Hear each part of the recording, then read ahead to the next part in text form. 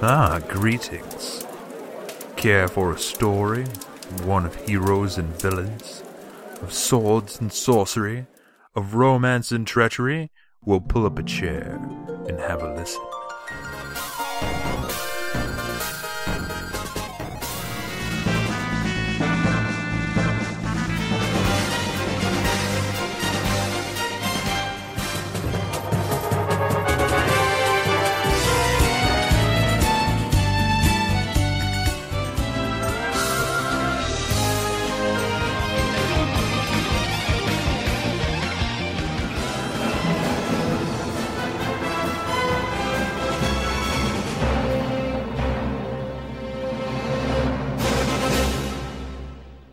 Hi, and welcome to the RPG Show. My name is Brent. I'm your host. This is the show where we rate, review, and talk about RPGs. With me today, I have two guys. First, we have Glenn, Nacho Man Savage. How you doing? Not too bad. Not too bad. All right. The other guy. You should have been like, oh, yeah. Yeah, but he didn't. He he just dropped it and walked away, so it's fine. The guy talked without being introduced. Well, that's Nick, Clever Girl Ganner. How you doing this afternoon, Nick? Feeling pretty clever. Well, you're quite witty. Less like a girl, though. You always be feminine in my eyes, Nick. Is that what you tell all the girls? Just you. You know how to make me feel special. Well, guys, we have a big show ahead of us. We have E3 news. We have the Magefest Semifinals, which we'll get to in a minute. But as some of you will remember, we got a review last time from a guy named Kelvins. Well, me and Kelvins have been talking back and forth, and he is the host of the Is It Worth It show on the Retro RPG Show feed. Like, the Retro RPG Show is a show by Derek and Don. It's a really good show. Everyone should listen to it. But they should really go listen to Kelvin's Is It Worth It podcast. Because what he does is he goes and he talks about really obscure or rare titles. Talks about the game, what it entails, and then basically breaks it down. Is it worth the money that you put into it to collect it? It's a really fascinating show. I'd already been listening to it, believe it or not, when he sent me the email. I was like, oh man, that's one I already like. That's cool. So go give that a listen. Yep, it's very good. All right. We won't dawdle on that too much. Let's move on to E3. Now, E3 still going on, so more news may come out of it, and this show might come out after something else has been announced or whatever. And a lot of these are just announcements. We don't have a lot of details. They're mostly just like teaser trailers and stuff like that. And we have a long list here. We're just going to roll through them. We're going to give brief opinions on them. So, I don't want a 3-hour show. Let's just keep it clear. The big one, the one that the internet lost their collective shit over, Yep. is we got the Fallout 4 announcement. Yes, we did. Now, as a person that's not necessarily a fan of the Fallout series, explain to me why I should be excited about Fallout 4, Glenn. It is it's open world. There's not really much of a limit on what you can do. Like, they've shown off the building, which if you've ever played some of the survival games, it'll look very familiar to that. You can build your own base, set up defenses, trade routes, hire vendors, all sorts of fun things. Gun customization looks utterly ridiculous. You can change stocks, you can change barrels, focusers on lasers. Power armor's been upgraded to have like a jetpack, and you can customize that. Just there's so much customization into this game, and it's a Bethesda game, so the storyline should be good. Now, granted, the main stories of, say, Oblivion and Skyrim weren't exactly the greatest, but Fallout 3 had a pretty good storyline, and Fallout 4 hopefully will follow in its footsteps. All right. I've heard that it's like so massive that the director doesn't even know everything that's in it or something yet. I think it's less that and more some of it is like procedurally generated. So things will pop up that he didn't really expect, I think is how that's supposed to go. Oh, okay. Well, Square Enix had a big year at E3, even though they were talking about they weren't going to have a big year at E3. The big thing they announced, we're getting Kingdom Hearts 3. Now, that's more action RPG than our typical fare around here, but it's Kingdom Hearts. And Kingdom Hearts, whether you love it or hate it, they're really fun games, and people should really give them a try. Like, I know it's Disney and it turns people off, but they've been really fun, especially the first two. I haven't played too many of the mobile portable titles, but at least the mainline games are really interesting and fun. Yeah, I love them to death. When I first got Kingdom Hearts, like I got it as a present, and I didn't think too much of it, like because Disney. I was like, oh, it's gonna be a kids game, and I just one day sat down and played it, and I loved it. It was so amazing. And the new stuff looks cool. Like it looks way more open than the old ones were. Like the old ones are very much on rails. And looking at the gameplay from Kingdom Hearts 3, that it looks a lot more open than the previous titles. Yeah. And after that, they cashed in all their cards. And they pushed the big red button. They pushed the big red button. They hit their oh shit button. Like they broke glass in case of emergency because we're getting a Final Fantasy VII remake, like a full on remake, not a remaster, a remake. Now. Yep. This does two things for me. First, it gives me a rock-hard boner. Second, it gives me a rock-hard reverse boner. Because not only is it awesome, but it's also incredibly terrifying because I'm worried about them changing too much. Like, all I want... Because I start seeing footage and, like, I hear those first opening notes, like you hear, like, you're waiting the footsteps for Eris to come across the busy street, But it's voiceover, they're lines from that weren't in the original game. Like, and that kind of stuff makes me nervous. When they start adding, every time they've added story to that universe, it has not gone well. And if they just leave it alone and just make it look pretty, then everybody will be happy. And I feel like a lot of Square Enix's reputation rides on this because it's one of their best-selling titles ever. They've hit the button. Now, if they fuck it up, they will completely ruin, like, a very large subset of Square Enix fans. Like, they will completely turn them off from every Final Fantasy game that's going to come after.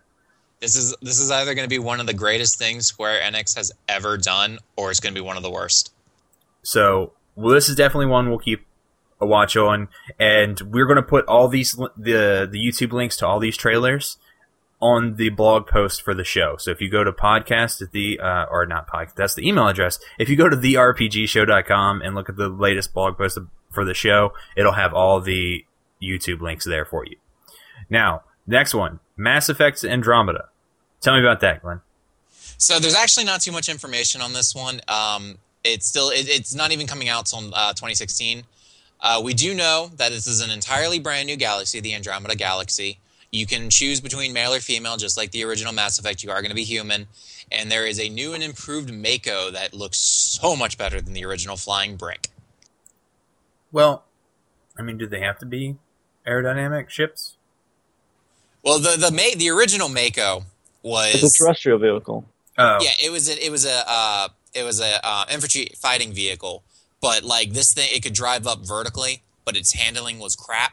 And this one looks to be so much better. I've played collectively 10 hours of Mass Effect. I do want to point out something funny with the trailer. At the end of the trailer, it says that it was in-game footage, but then the devs said that that's what they were aiming for. Well, that just means it's pre-development. It means they haven't actually finished developing assets for the game and done any testing.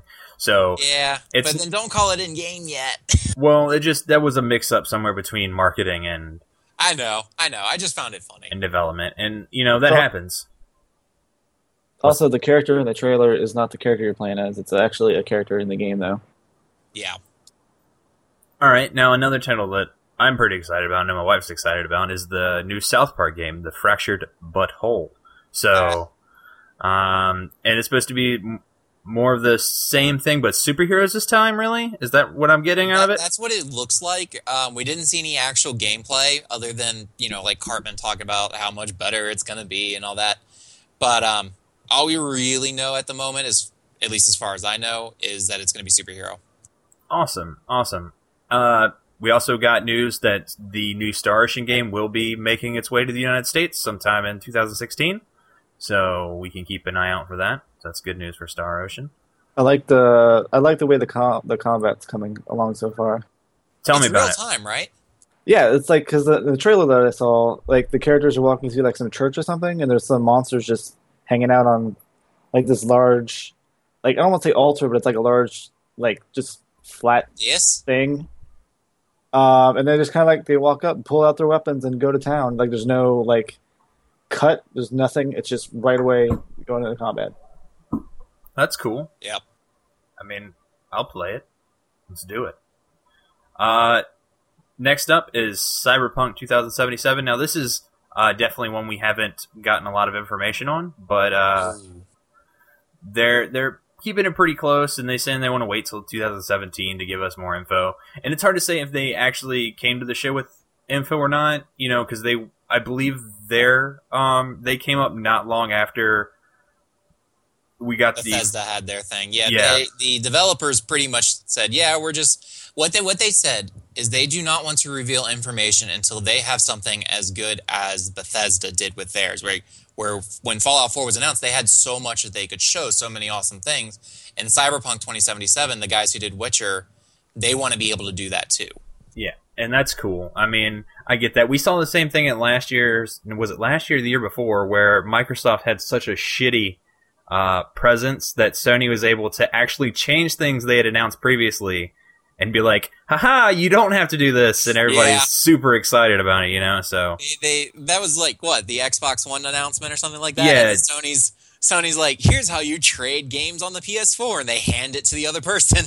Yeah, so stuff like that happens, and I had a field day. I'm sure somebody came to E3 with information on Cyberpunk 2077, but then Bethesda had such a huge showing, and they just said, you know what?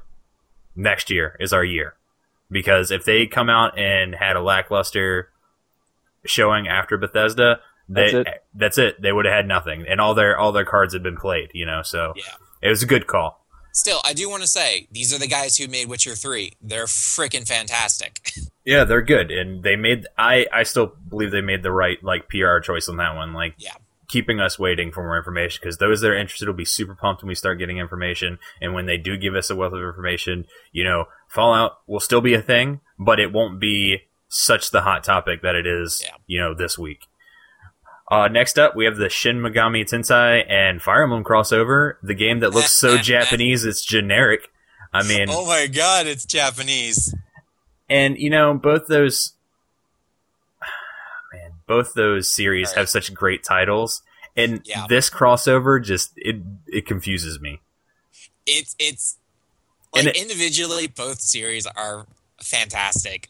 Together, I don't know. Well, I think I would like the crossover to go the other way. Let's put Shin Megami Tensei characters in Fire Emblem. That way that I can let them die and never have them come back. Well, see, that's the thing. To me, that would make more sense based on... Because I'm assuming they're kind of going a Persona route with that, since there is several different types in the Shin Megami universe. And it would make more sense for the Persona people to go into Fire Emblem than vice versa, but we'll see. Yeah, whatever. Next is Sword Coast Legends. Now, I have some things to say about this. This is basically a 4-player co-op game managed by a human DM. So it's basically they don't have as many switches to flip as, say, a normal DM would in any particular game. And I'm kind of turned off by the fact that you play pre-made characters, you don't have any character customization. But I feel like it is a stepping point for something that could be greater. Because, I'm an idea man. So everybody listen, hear me out here. Imagine a map maker tool set, and not the kind of crap that you get for a virtual tabletop. This is something you would get that would come on the back end of a game like a Skyrim, where you have the ability to modify world maps and do all this stuff. And you do that, it runs a server, and then there's a client and DM side, right? And the DM is basically flipping switches and allowing sort of these things to happen as the players interact with the world, right? So, at each step, the human can allow certain things to come across in real time, whether that be through voice, text message, predetermined, answers, items. The DM can set this all up ahead of time, right? And they're interacting in real time with this story that the DM has created. And I think, and you're allowing player customization. So it's basically, I think that's a better, this is a stepping stone towards that, but I want that final thing so bad. Like, I can't even... Yeah. I mean, this is to me very much a prototype. Like, I think the next step would be exactly what you described. This is just making sure that the fundamentals are in place and that they work. Yeah, so I mean, and just imagine this, right? Like, you want this experience. You want like a story told to you, right? And it would probably end up having to be more short form than long form, right? But just imagine you sit down to play the game. You don't have to know these people, right? You might know the people you go in with, but you don't know the DM. The DM never really interfaces with you in a direct manner. They're sort of behind the scenes, you know? Like, you just sit up, you press a button to queue in, and you're put into the next story. Or you join, like, a lobby and you pick one. Like, it's not... Like, you don't have to do this whole, like, set up a group to play with thing. And it's sort of just like go, go, go, go, go, because the person feels like playing DM, they just go on, they list their game as active, people join, and they do their thing. And then you get, you know, people that, especially DMs that become popular, right? Like, if they have an ongoing story being told, then, of course, there's people that are, you know, added to a wait list, or, like, there's very specific people that can get into those. You know, like, it creates this whole nother dynamic where it even... It creates opportunity for content makers in that sense to make money, right? Like, they could say, you know, that like a really good DM could charge a certain amount per session, like $1.99 per session, and people would pay it if that DM's good at providing them with a unique experience in storytelling something every time, you know? And I think that would be awesome. Yeah, I mean, it remains to be seen. Now, Neverwinter Nights did something, some of the original one, not number 2, did some similar things, but it was never in real time to my knowledge. No. So we'll have to see where this goes. I don't remember the release date on it, but it is relatively soon, at least within the next year. So we'll see how it goes. And it is directly associated with Wizards of the Coast and Dungeons & Dragons. So you'll see, if you're familiar with Dungeons & Dragons and the character archetypes there, they will be present in this game. Just throwing that out there. Next, we have Kingdom Come Deliverance. Now, I don't know anything about this. Tell me something about it, Glenn. So I actually just learned about this a few minutes ago.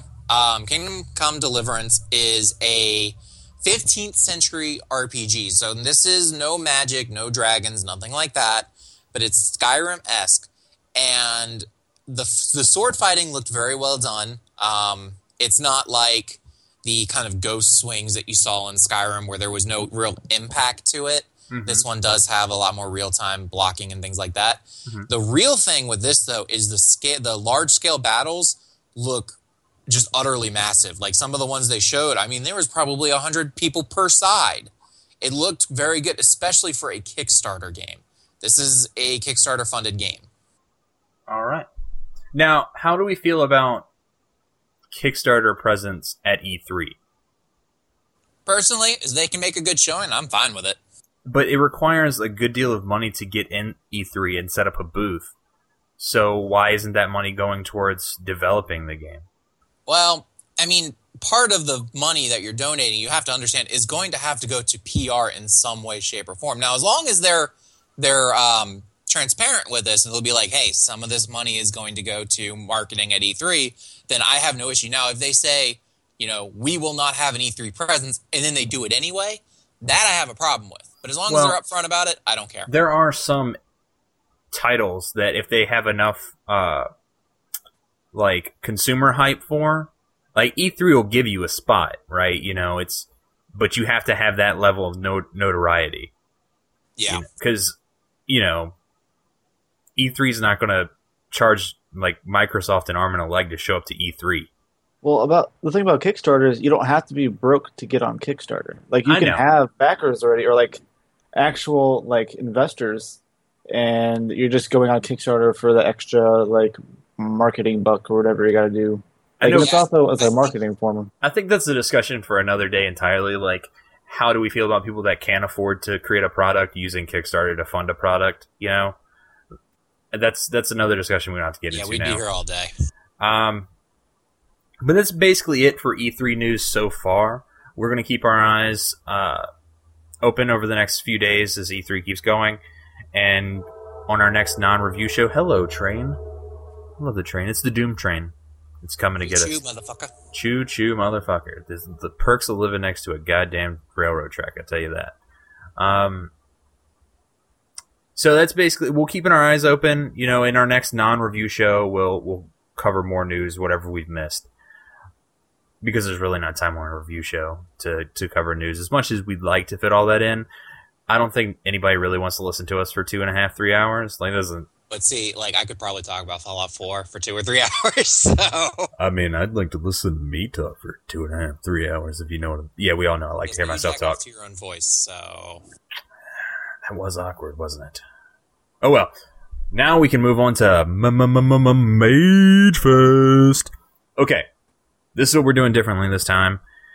Now, the first round, or the preliminaries, or the whatever you want to call them, was basically very subjective, sort of just goofy questions, like just having fun. And we're still going to try and have fun, but this is we try to add more structure going into the semifinals, and it's going to be sort of like pageant style, where each contestant comes up against another contestant. It's still like pairing off, and the judge will choose from the two again, but they'll have a set 5 questions that are very much about that character, not how that character is better than the other. Okay? You'll see what we're talking about when we get into it, and you'll see how it's a little bit different.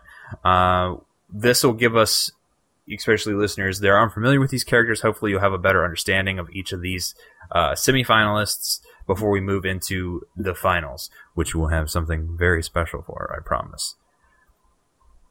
Up first, we have Tella and Jean making Sir Nacho Man our judge for this particular engagement. Yep, bring it on. Alright, so basically what the judge is going to do, since I don't get to be one this time because I have 3 champions in this pool, you're going to ask each of the questions in turn. You'll choose who can answer which question first. Doesn't matter. And the point here is not to choose who's necessarily better or more powerful, but who's more deserving of being crowned our Magefest champion. If you understand what I'm saying. Right. Okay. You get it, Nick? You got it? Good? Yeah. All right. Well, Glenn, start us off. All right, let's go. So, Brent, describe your character and summarize their history in 250 words or less. All right. Tella was the wisest sage in all of Mysidia, and a master of all spells.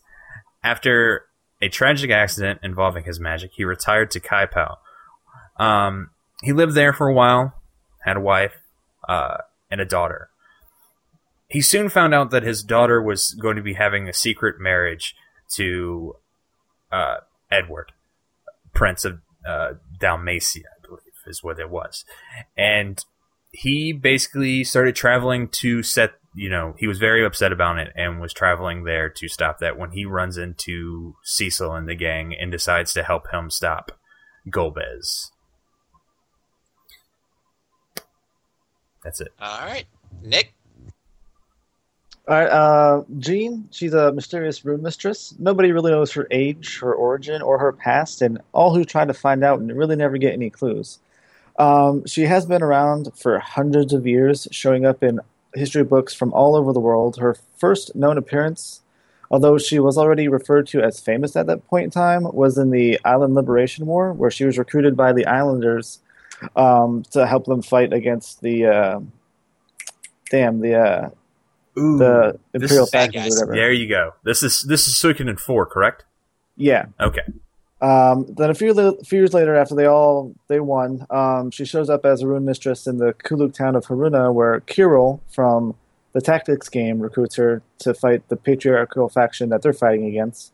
Then she makes her next appearance in the Kingdom of Falena during the Sun Rune War, where she was operating the rune shop in Sol Falena, which was the capital that the kingdom or the queendom was originally ruling over before the Godwins kicked him out. Mm-hmm. And the Godwins try to use her expertise to kind of manufacture transfer the Sun Rune to the young princess, Limsleia, but she's unable to do it. And because I guess in this game, she has the ability to transfer specific runes from like special runes that normally pick their owners to other people. So she fails that, and then goes on to join the prince in overthrowing the Godwins and getting the queendom back. Um, After that, she goes. Damn it, cat! Sorry, my cat's attacking me. So hold on.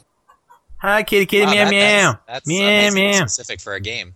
Yeah, I know, it's really weird. No, well, I mean, we don't know if she can. I don't think we actually know if she can transfer those runes or not, and we don't know if she was just unable or she didn't want to. I think in the game kind of hints that she didn't want to, Okay. if I remember correctly, but I'll clarify that with Nick when he comes back. So much for 250. All right, I was just Yeah, no, I like- lost count around like 750. What, you're accounting? no, I was saying that in that's 3. No, that's 5. So you can do 5, where she's the Sun Wars. Is that right? Yeah. Yeah. I don't think it's actually said if she can transfer runes, or like she. I don't think it was necessarily that she was unable to transfer the rune. I think it's kind of hinted that she didn't want to, and just claims that she couldn't do it. Knowing Jean, that's a very distinct possibility. The cat fucking attacked me again. Hold on.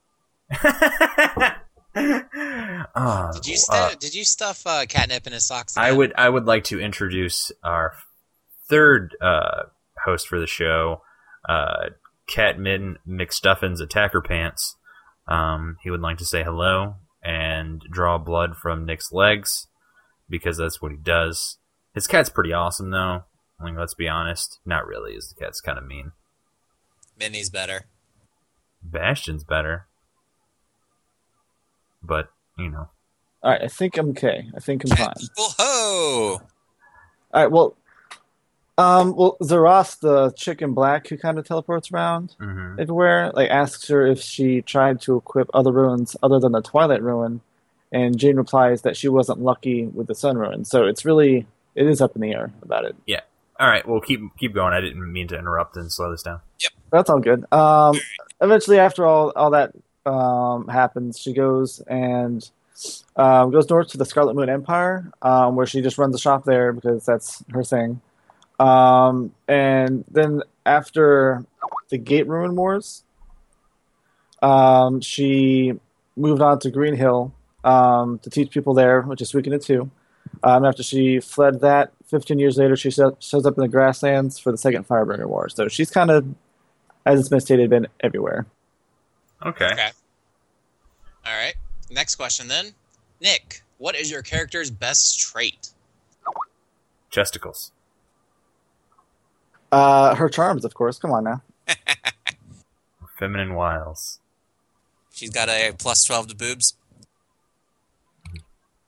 I mean, in addition to the charm rune, but Yeah. That's okay. All right. All right, Brent. What is my character's greatest trait? That is correct. His wisdom, selflessness, and mastery of spells. But if I had to pick one, his wisdom, because he tends to know what is right, even after like he accepts his own flaws. Okay. All right. Nick, what is your character's weakness? old age. I say that because I don't think it would ever actually come to her, but I feel that if it did ever happen, she would not know how to deal with it. Yeah, and I think she spends a lot of energy trying to mask like how old she is and how long she's been around, because she's very secretive when people ask her questions. You know. Exactly. Yeah, I imagine having your friends constantly die would be a downer on you. I don't think she forms friendships that easy though either. Not really. I don't think she's ever friends with any characters in the universe. She's just kind of there. And I think if most times you recruit her, it's generally out of her interest in the situation. She's like, "Ooh, that sounds like fun," or "That's interesting." It's almost that she knows that the 108 stars are gathering again, and she's like, "All right, well, let's just get this shit over with." Yeah, she knows she's one of them, so she's like, "Okay, all right." All right, Brent. Tella's greatest weakness is his thirst for vengeance. He tends to get a little hot-headed, and it can blind him sometimes. Okay. What is his greatest adversary, Brent? Golbez. Now, he did garner some hatred early towards Edward for secretly trying to marry his daughter, but he soon learns that not Golbez, Edward greatly cared for his daughter, and so much so that his daughter sacrificed her life to save him from Golbez. And Golbez ultimately, after Tella goes to reclaim his magic, he casts Meteor and sacrifices his own existence in the process to weaken Golbez so that Cecil and friends can defeat him. That's pretty impressive. Nick? I'm assuming that any adversaries she's ever had are long forgotten and turned to dust. She doesn't really get tied to any of the campaigns in the game series. She's more of a support role, except in the plot of the fourth game, or the fifth game rather, where she's kind of tied into it, not by choice, but her hands forced by the god ones. Mm-hmm. So yeah, I mean, just any adversaries she might have had, they're probably long dead. Well, let me ask this then. Instead of an adversary being an actual person, are there any ideas she fights against? Like the concept of fate or the concept of something? I don't believe so. I think she kind of just makes her own path and ends up wherever fate dictates. Yeah, because see, Suikoden's a series that's sort of like fate and destiny is a reoccurring theme. Like, so much so that one of the key features of the game are the stars of destiny, and they always show up. So, and like we were saying earlier, that's sort of, she's like, well, she knows she's one of the 108. So when, a situation occurs, she kind of realizes that she's going to be involved whether she likes it or not. See, that just makes me want to play Amalur and rip people's fates out and beat them to death with it. Well, that escalated quickly. Yeah. If you've ever played Amalur, you literally rip people's destiny out, turn them into a giant hammer, and smash them with it. It's great. That's basically what happens, yeah. All right. Brent, what is your character's biggest regret? Not trusting Edward. Marching off across the continent, trying to murder a man who was probably the best person on the planet to care for and love his daughter. Okay. Nick? That's pretty dark, man. Well, I would say that her biggest regret is having to hide her true form. I mean, letting her skin get pruny when she's taking a bath. Bravo! Bravo! Bravo! Alrighty, so there's our 5 questions. So, I'm going to have to give this round to Tella. Ooh. He more human. Like Jean, I feel like she doesn't have to try. She's more force of nature than an actual character sometimes. I can see that. It's I don't know. I have to go with Tella on this one. I don't think Jean would really care to be the champion anyway. She'd probably be like, okay, we're done. Yeah, whatever. Let's get on with it. I'll try it again in the next century. Yeah, it's like next time it comes around, I'll be here. Whatever. Anybody want to buy any runes? Right, it's like, look at my chesticles. But don't. Yeah. That's really funny. All right. Who is next? Let me mark Vivi that. and Hawk. Let me mark that down as a win. All right, Vivi and Hawk. So Sir Nikolai is up as the judge this time. All right. Glenn, heads or tails? Heads. All right, you go first. Describe a character and summarize their history. All right. Hawk was born in the town of Lothering to Leandra Amel and Malcolm Hawk. Malcolm Hawk was an apostate mage on the run from the Chantry, which is basically the church. In this world, magic is more or less illegal. He had trained his eldest son, Hawk, as well as his daughter, who was the only twin who could do magic, before he died. And then Hawk, during the Fifth Blight, had to flee to Kirkwall, where he worked as a mercenary to pay off his debts. Since he was absolutely so ridiculously powerful, he started helping out around the town and eventually just built up. He started fighting dragons. He pretty much single-handedly stopped the Kunari invasion, and he even took part in the civil war between the Chantry's Templars, their anti-magic forces, and the Circle of Magi. Eventually, he gets around to accidentally freeing a darkspawn named Corypheus, who he thought he killed, but he didn't really, and he swore down to track it down and kill it. Okay. All right. Brent, character summation and history. All right. Vivi, whose last name I won't try and pronounce right now because that is a really weird name, was created by Kuja as part of a program to create foot soldiers for the Queen in her attempt to dominate the Mist Continent. Okay. Now, Vivi is a little different because he's not only suggested that he's a prototype capable of lasting longer than the year lifespan given to the more recent models of black mages created. He fell from a transport ship early on and was raised by the Ku race, the same race that Quina is in the game, the big creature that eats things, the blue mage, yep. And this is believed to have given him his emotional connection to the world and to life, because the Ku are very friendly race. They love the world in all its aspects so much that they want to taste it, you know, and it gives him a very special bond to the world and the life that other black magi do not have. Also, it is suggested that this is why he is more powerful than the standard black magi. All right, good to know. Now, what is his best trait? His magical prowess. Simply put, because he is often put that he is the most powerful black mage on that continent, whether he attempts to access that magic or not. Now, that's putting summoning magic aside, because summoning magic is a very specific thing in that world, but just his control over magical forces is impressive. All right. What about Hawks? Hawk's major thing is he always keeps an upbeat look on life. Like his style is that he faces threats with a fireball in hand and a joke in his mouth. He's always trying to find some advantage, some trick he can use to come out ahead. Okay. All right. Now, what would you say his weaknesses are?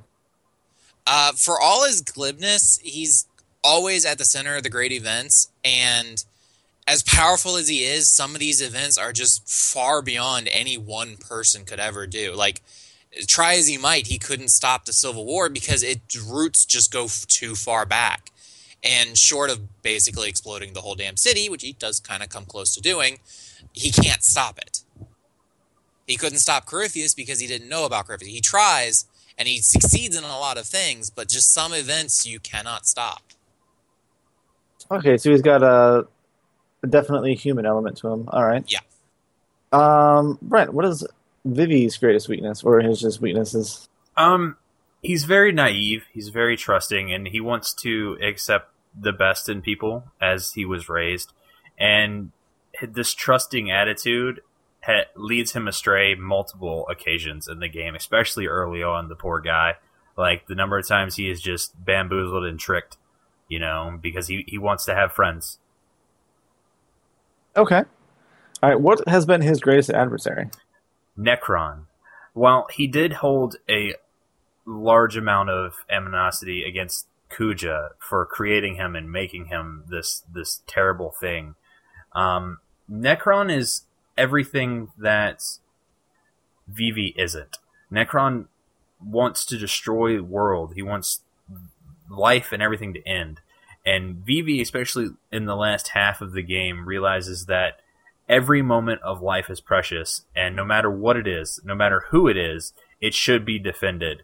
And Necron is like so much so he's more opposite to Vivi than he is the game's real protagonist, Zidane. So I feel like Necron's his greatest adversary. Okay, all right. I can see how you can do that. Glenn, So Hawk's greatest adversary would probably have to be Corypheus, who's an ancient darkspawn. Uh, all of the other major enemies he fights, he does manage to defeat. He might not be able to stop the plot, but he can defeat them at least on one-on-one combat. Corypheus, on the other hand, is not a being you can beat like that. You can't just beat him down with raw magical forces. He does actually succeed in killing Corypheus. Corypheus laughs and resurrects himself in someone else and sneaks off. And he is sworn from that moment on to put an end to him, and actually shows up in the next game as an NPC trying to do exactly that, and can even end up sacrificing his own life to try and take him down. But yeah, definitely Corypheus would be his greatest adversary. He's pretty dedicated to that. Okay. Oh, he's pissed. I can imagine. What does he have any regrets? He has two. The first one is I mentioned that he's not able to stop certain events. Well, the most personal one is his own mother's death. His mother was killed by a serial killer, and her head was attached to a corpse that was being a recreation of the serial killer's wife. And Hawk had all of these clues, but he just was not quick enough to save her. He gets her at the last moment and manages to free her for just long enough for her to tell him how much she loves him before she dies. And I think he always kept the fact that he failed her when she needed him most, but also for having accidentally freed Corypheus and believing he had won. That directly led to entire nations being wiped out. And I think he feels very guilty, and that's part of why he's so determined to take him down. Okay. Brent, does Vivi have any regrets? Not having enough time to be with his friends. He goes on this grand adventure, meets Zidane in the party, and they quickly become the most important people in his life. And he realizes through the course of the story that when this is all said and done, he doesn't get to live on happily ever after. Like, he has a very definite expiration date, and he regrets not being able to spend more time with his friends. Okay, all right. I think I'm gonna have to give it to Hawk. All right. The reason being, is if we're going off force of nature things, technically Vivi is a force of nature as well. And I feel like Hawk faced more adversity and came through it.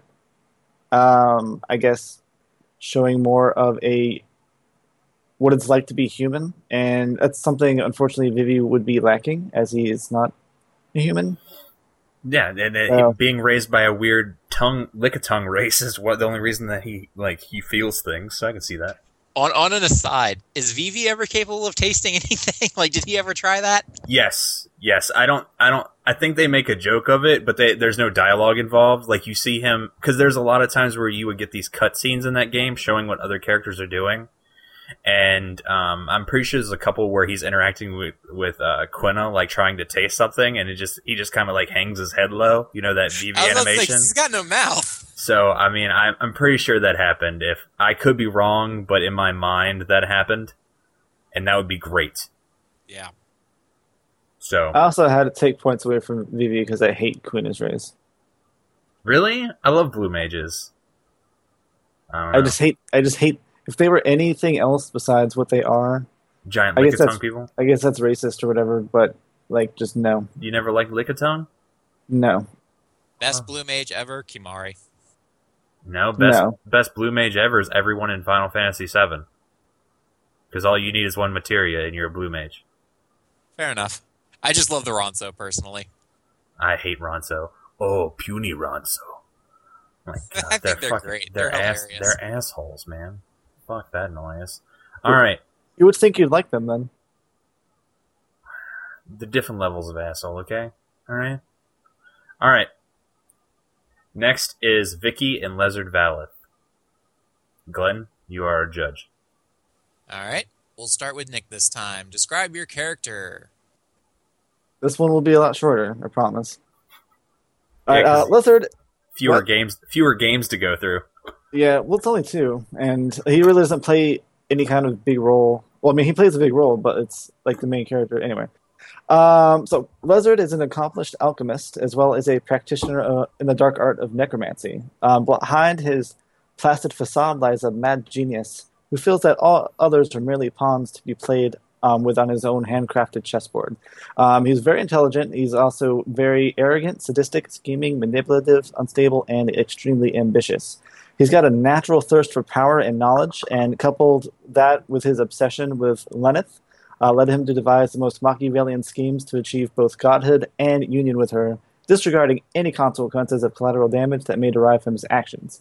Um, Pretty much over the course of the games, he betrays, murders, backstabs anybody and any people that have like trusted him their whole lives, and he just knocks them out like it ain't a thing, just so he can get one step closer to his goals. And his grandest scheme was an attempt to capture and eventually fuse with the Valkyrie Lenneth to become a Lord of Creation, which he unfortunately failed at. Now, to be clear, is this person an antagonist or protagonist? Um, And you can't say both. He's technically an antagonist, but he's a party member. Okay. Huh. It sounds like someone had a checklist of Mad Evil Wizard and just was starting to check things off. Like, Pretty it's much. great. I love that. Pretty much. It's like any evil fucking genius wizard thing you can think of, he's got it. He's got that shit on lock. All right, Brent, your turn. Okay. Vicky is from a magical place where space twists upon itself. It is a magical land hidden somewhere on the continent. Now, due to this, she has the Blinking Rune, which she uses to travel and assist key figures across the world's history. So she shows up just like Jean does, over and over and over again, to assist in these key historical events. So, I mean, there's no need to list the games like Nick did. You know, she shows up, I think the first game in chronological order is 4, then you have Tactics, then 5, right? And so on and so forth. Yep, the 1, 2, 3. 1, 2, 3, yeah. Yeah. All right. What is her best trait? Her ability to teleport. Sounds simple enough. Nick? I would say Lizard's greatest trait is his genius intellect. And Okay. I guess it's supported by his drive to just never give up. Never surrender. I was waiting on that. All right. What is his greatest weakness? He's got tunnel vision.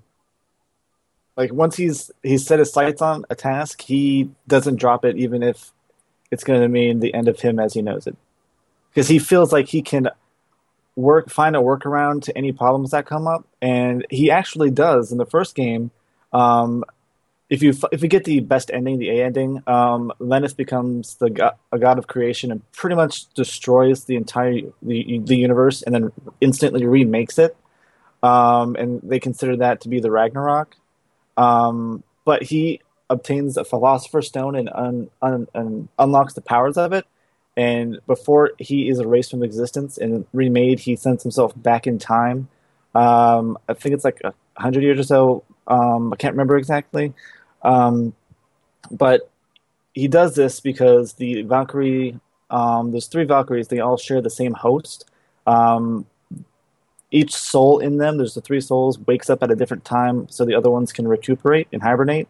So his plan is to go back in time to kidnap the host body while there's another soul active and fuse with that one to become the Lord of Creation. Okay. Brent? Vicky's greatest weakness is her tendency to teleport. So her greatest advantage is her greatest disadvantage. Her greatest asset is her ability to teleport. Her greatest weakness is her tendency to teleport. Well, you should say that like it's undirected though. Like she can't control where she's going. That's why it's a tendency and not an ability. Okay. So, like, when she's needed most, she might pop away. That rarely happens, but she'll like say somebody will run in and be like, "Look at this pretty thing I just bought," and oh, I didn't mean to do that, and it's lost in the ocean somewhere. Okay. Look at my pretty new kitty, and then it's teleported to the jungle where it quickly becomes giant bird food. So I'm assuming that's also her greatest adversary? Her greatest adversary is Dust, because she can sneeze and end up in a supernova. Nick? His greatest adversary is Lenneth Valkyrie. That's who he's chasing, and it was ultimately is his demise. This is prey. Okay. Does he have any regrets? I would assume failing, because he dedicated everything. Once he locked onto Lenneth, he wanted nothing else but to be with her and be literally with her. And he got close. He almost managed to fuse with the host body in the second game, but was destructed by Lenneth coming out and defeating him. So he got friend-zoned? He was never even in the goddamn ballpark. Okay. Would you like to date a murderous psycho villain? Yes. I don't think so. Whatever. Y'all have your own cup of tea then, because fuck that. Brent? Her greatest regret is not having a home to call her own. Like, she basically, she finds happiness and then ends up in the next place where destiny wants her, you know? And where she's needed. And I think that is little... See, time hasn't passed for her in the same way it has for Jean. For Jean, she's lived all these years. She's lived all these days. But for Vicky, as soon as one adventure's over, another one starts. You know? And so it is boom, boom, boom, boom, boom, and it's nonstop. And eventually, I believe that'll wear on her. And, you know, she'll find a place that she likes and then realize she can't stay there. Wow, all of my regrets are really dark regrets. And I think the worst part is literally right when there's the banquet happening and everybody's about to dig in the food, she gets teleported away. I know. She just wants her banquet. The poor... Like, wait till we play circuit games. You guys, like... Glenn, you have no idea. Like, poor Vicky. Like, I feel bad for her. I'm getting that feeling. Like, I feel bad for her in every game she shows up. I mean, I'm glad to see her because that means I can fast travel, but fuck. It's like, hey, I know where you just were, and that's hilarious. I mean, occasionally she'll meet up with some old friends, so it's not all bad. Yeah, when she meets Jean again. Well, unlike Suikoden 1 and 2, you get returning characters. Yeah, well, those you did. But isn't there an older Vicky in 2? Yeah, her time flow doesn't go chronologically with the storyline. No, it doesn't. It does not. So she'll have there'll be younger Vicky will be in older games, and then older Vicky will be in previous games, and you'll get young Vicky, old Vicky, and shit like that. Yeah, so it's hard to tell at what point in her life she's experiencing this, because she could be experiencing the events of the first chronological game, you know, long before, or the last chronological game, long before she experiences the ones of the first. You know, it's really weird. I'm gonna have to give this one to Mr. Lizard. Yes, I mispronounced that. Because Megalomaniac Wizards just amuse the crap out of me. Okay. And again, it goes back to that force of nature thing. Vicky's far less so than the others, but still, it's events happen to her. She doesn't make her own. If that makes sense. Destiny kind of forces her hand on that one. Whereas then every Suikoden mage ever will be screwed. Yeah, exactly. Yeah, I'm not a big fan of Destiny and premeditated stuff. Nah, I don't like that. But Lizard actually tries, and makes progress. Okay. All right. I will accept this as a thing, I guess. I don't know. Whatever. I'm just glad one of my characters made it. Yeah, we definitely did not plan to have one of each of us in the finals. That's not... It may seem like it, but it wasn't actually. It was pure coincidence. Hence me having 3 characters in the semifinals instead of it being 2, 2, and 2. So, but as we're closing in on the finals, we would like to know what everyone thinks about the Magefest so far. Send us an email, podcast@therpgshow.com. Don't forget to check out our friends Kelvin's podcast over on the Retro RPG feed. What else we got? Oh, we had a question we meant to ask last time and we didn't. We'd like to know if you guys are interested in, this is the show where I'm really just asking for some feedback from people. I know we got listeners out there. Just, spend 5 minutes, send us an email. I want to know what more you'd like to hear from us other than reviews. Like, we have this off show we have to fill with stuff, and we can do news, but that comes and goes and that gets boring. That's just a lot of us reading off a thing, So we were thinking about doing some real play stuff with tabletop. So like if we set up an RPG every now and then, maybe play some Dungeons and Dragons, some, Shadowrun, Call of Cthulhu, Fate, any of these, and do a small session, record it, put it out on an off show as like a tabletop version. Would listeners be interested in hearing us do that? It would be a substitute for an off topic. It wouldn't put off any of the reviews any more than they already are. So send us an email, podcast@therpgshow.com. Tell us what you think. Also, next week, our review for Monster Seed. Has everybody been playing? Yep. I played a little bit. I've been busy. How you guys coming along? I'm not very far at all. Abusing walkthroughs to just make the perfect monsters instead of having to deal with all that bullshit. All right. I haven't had a whole lot of time in. Just a little insight into Brent World. I've gotten 2 promotions in the past month, so I've just been kind of bastard. I've been kind of crazy around here. But I'll play it. It's going to get done on time. I promise we'll have a show next week, unless the world ends. Because if the world ends, we're going to get it done. You might not be able to. I'll try. Well, fair enough. There's that dedication from you. But I think that'll do it, unless anybody has anything else they'd like to add. Fallout 4.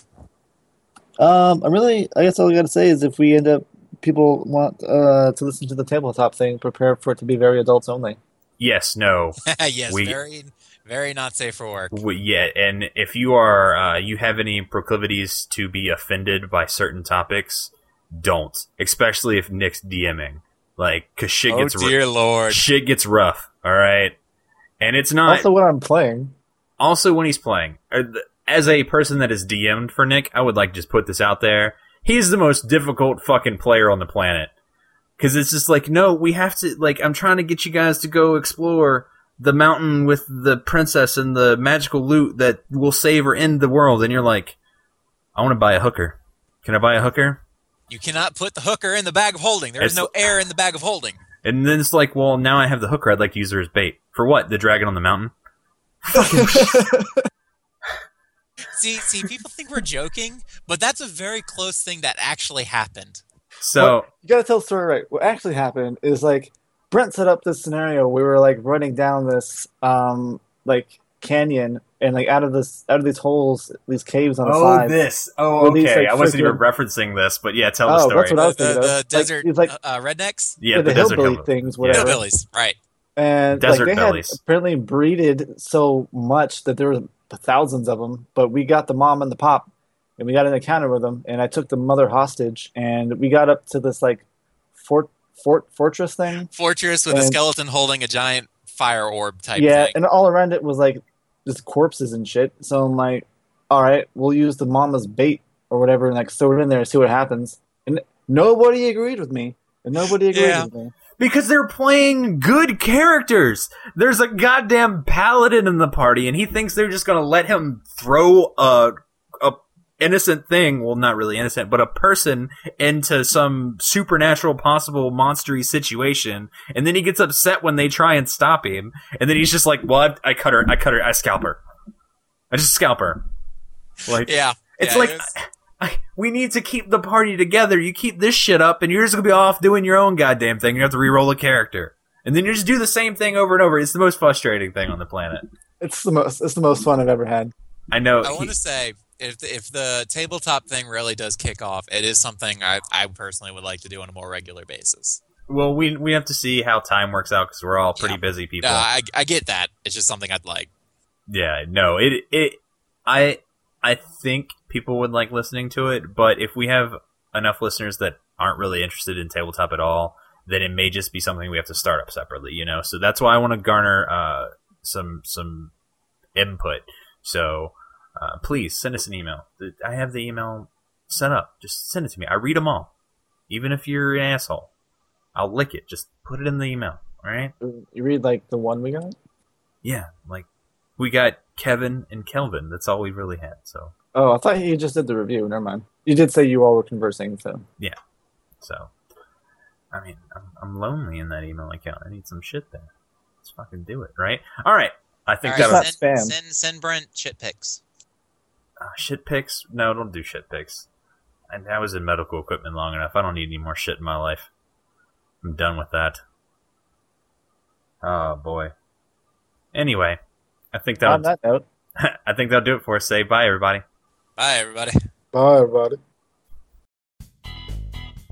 Thank you so much for listening to this episode of The RPG Show. If you'd like to participate in the discussion, send us an email at podcast@therpgshow.com. You can also visit our home on the web at therpgshow.com.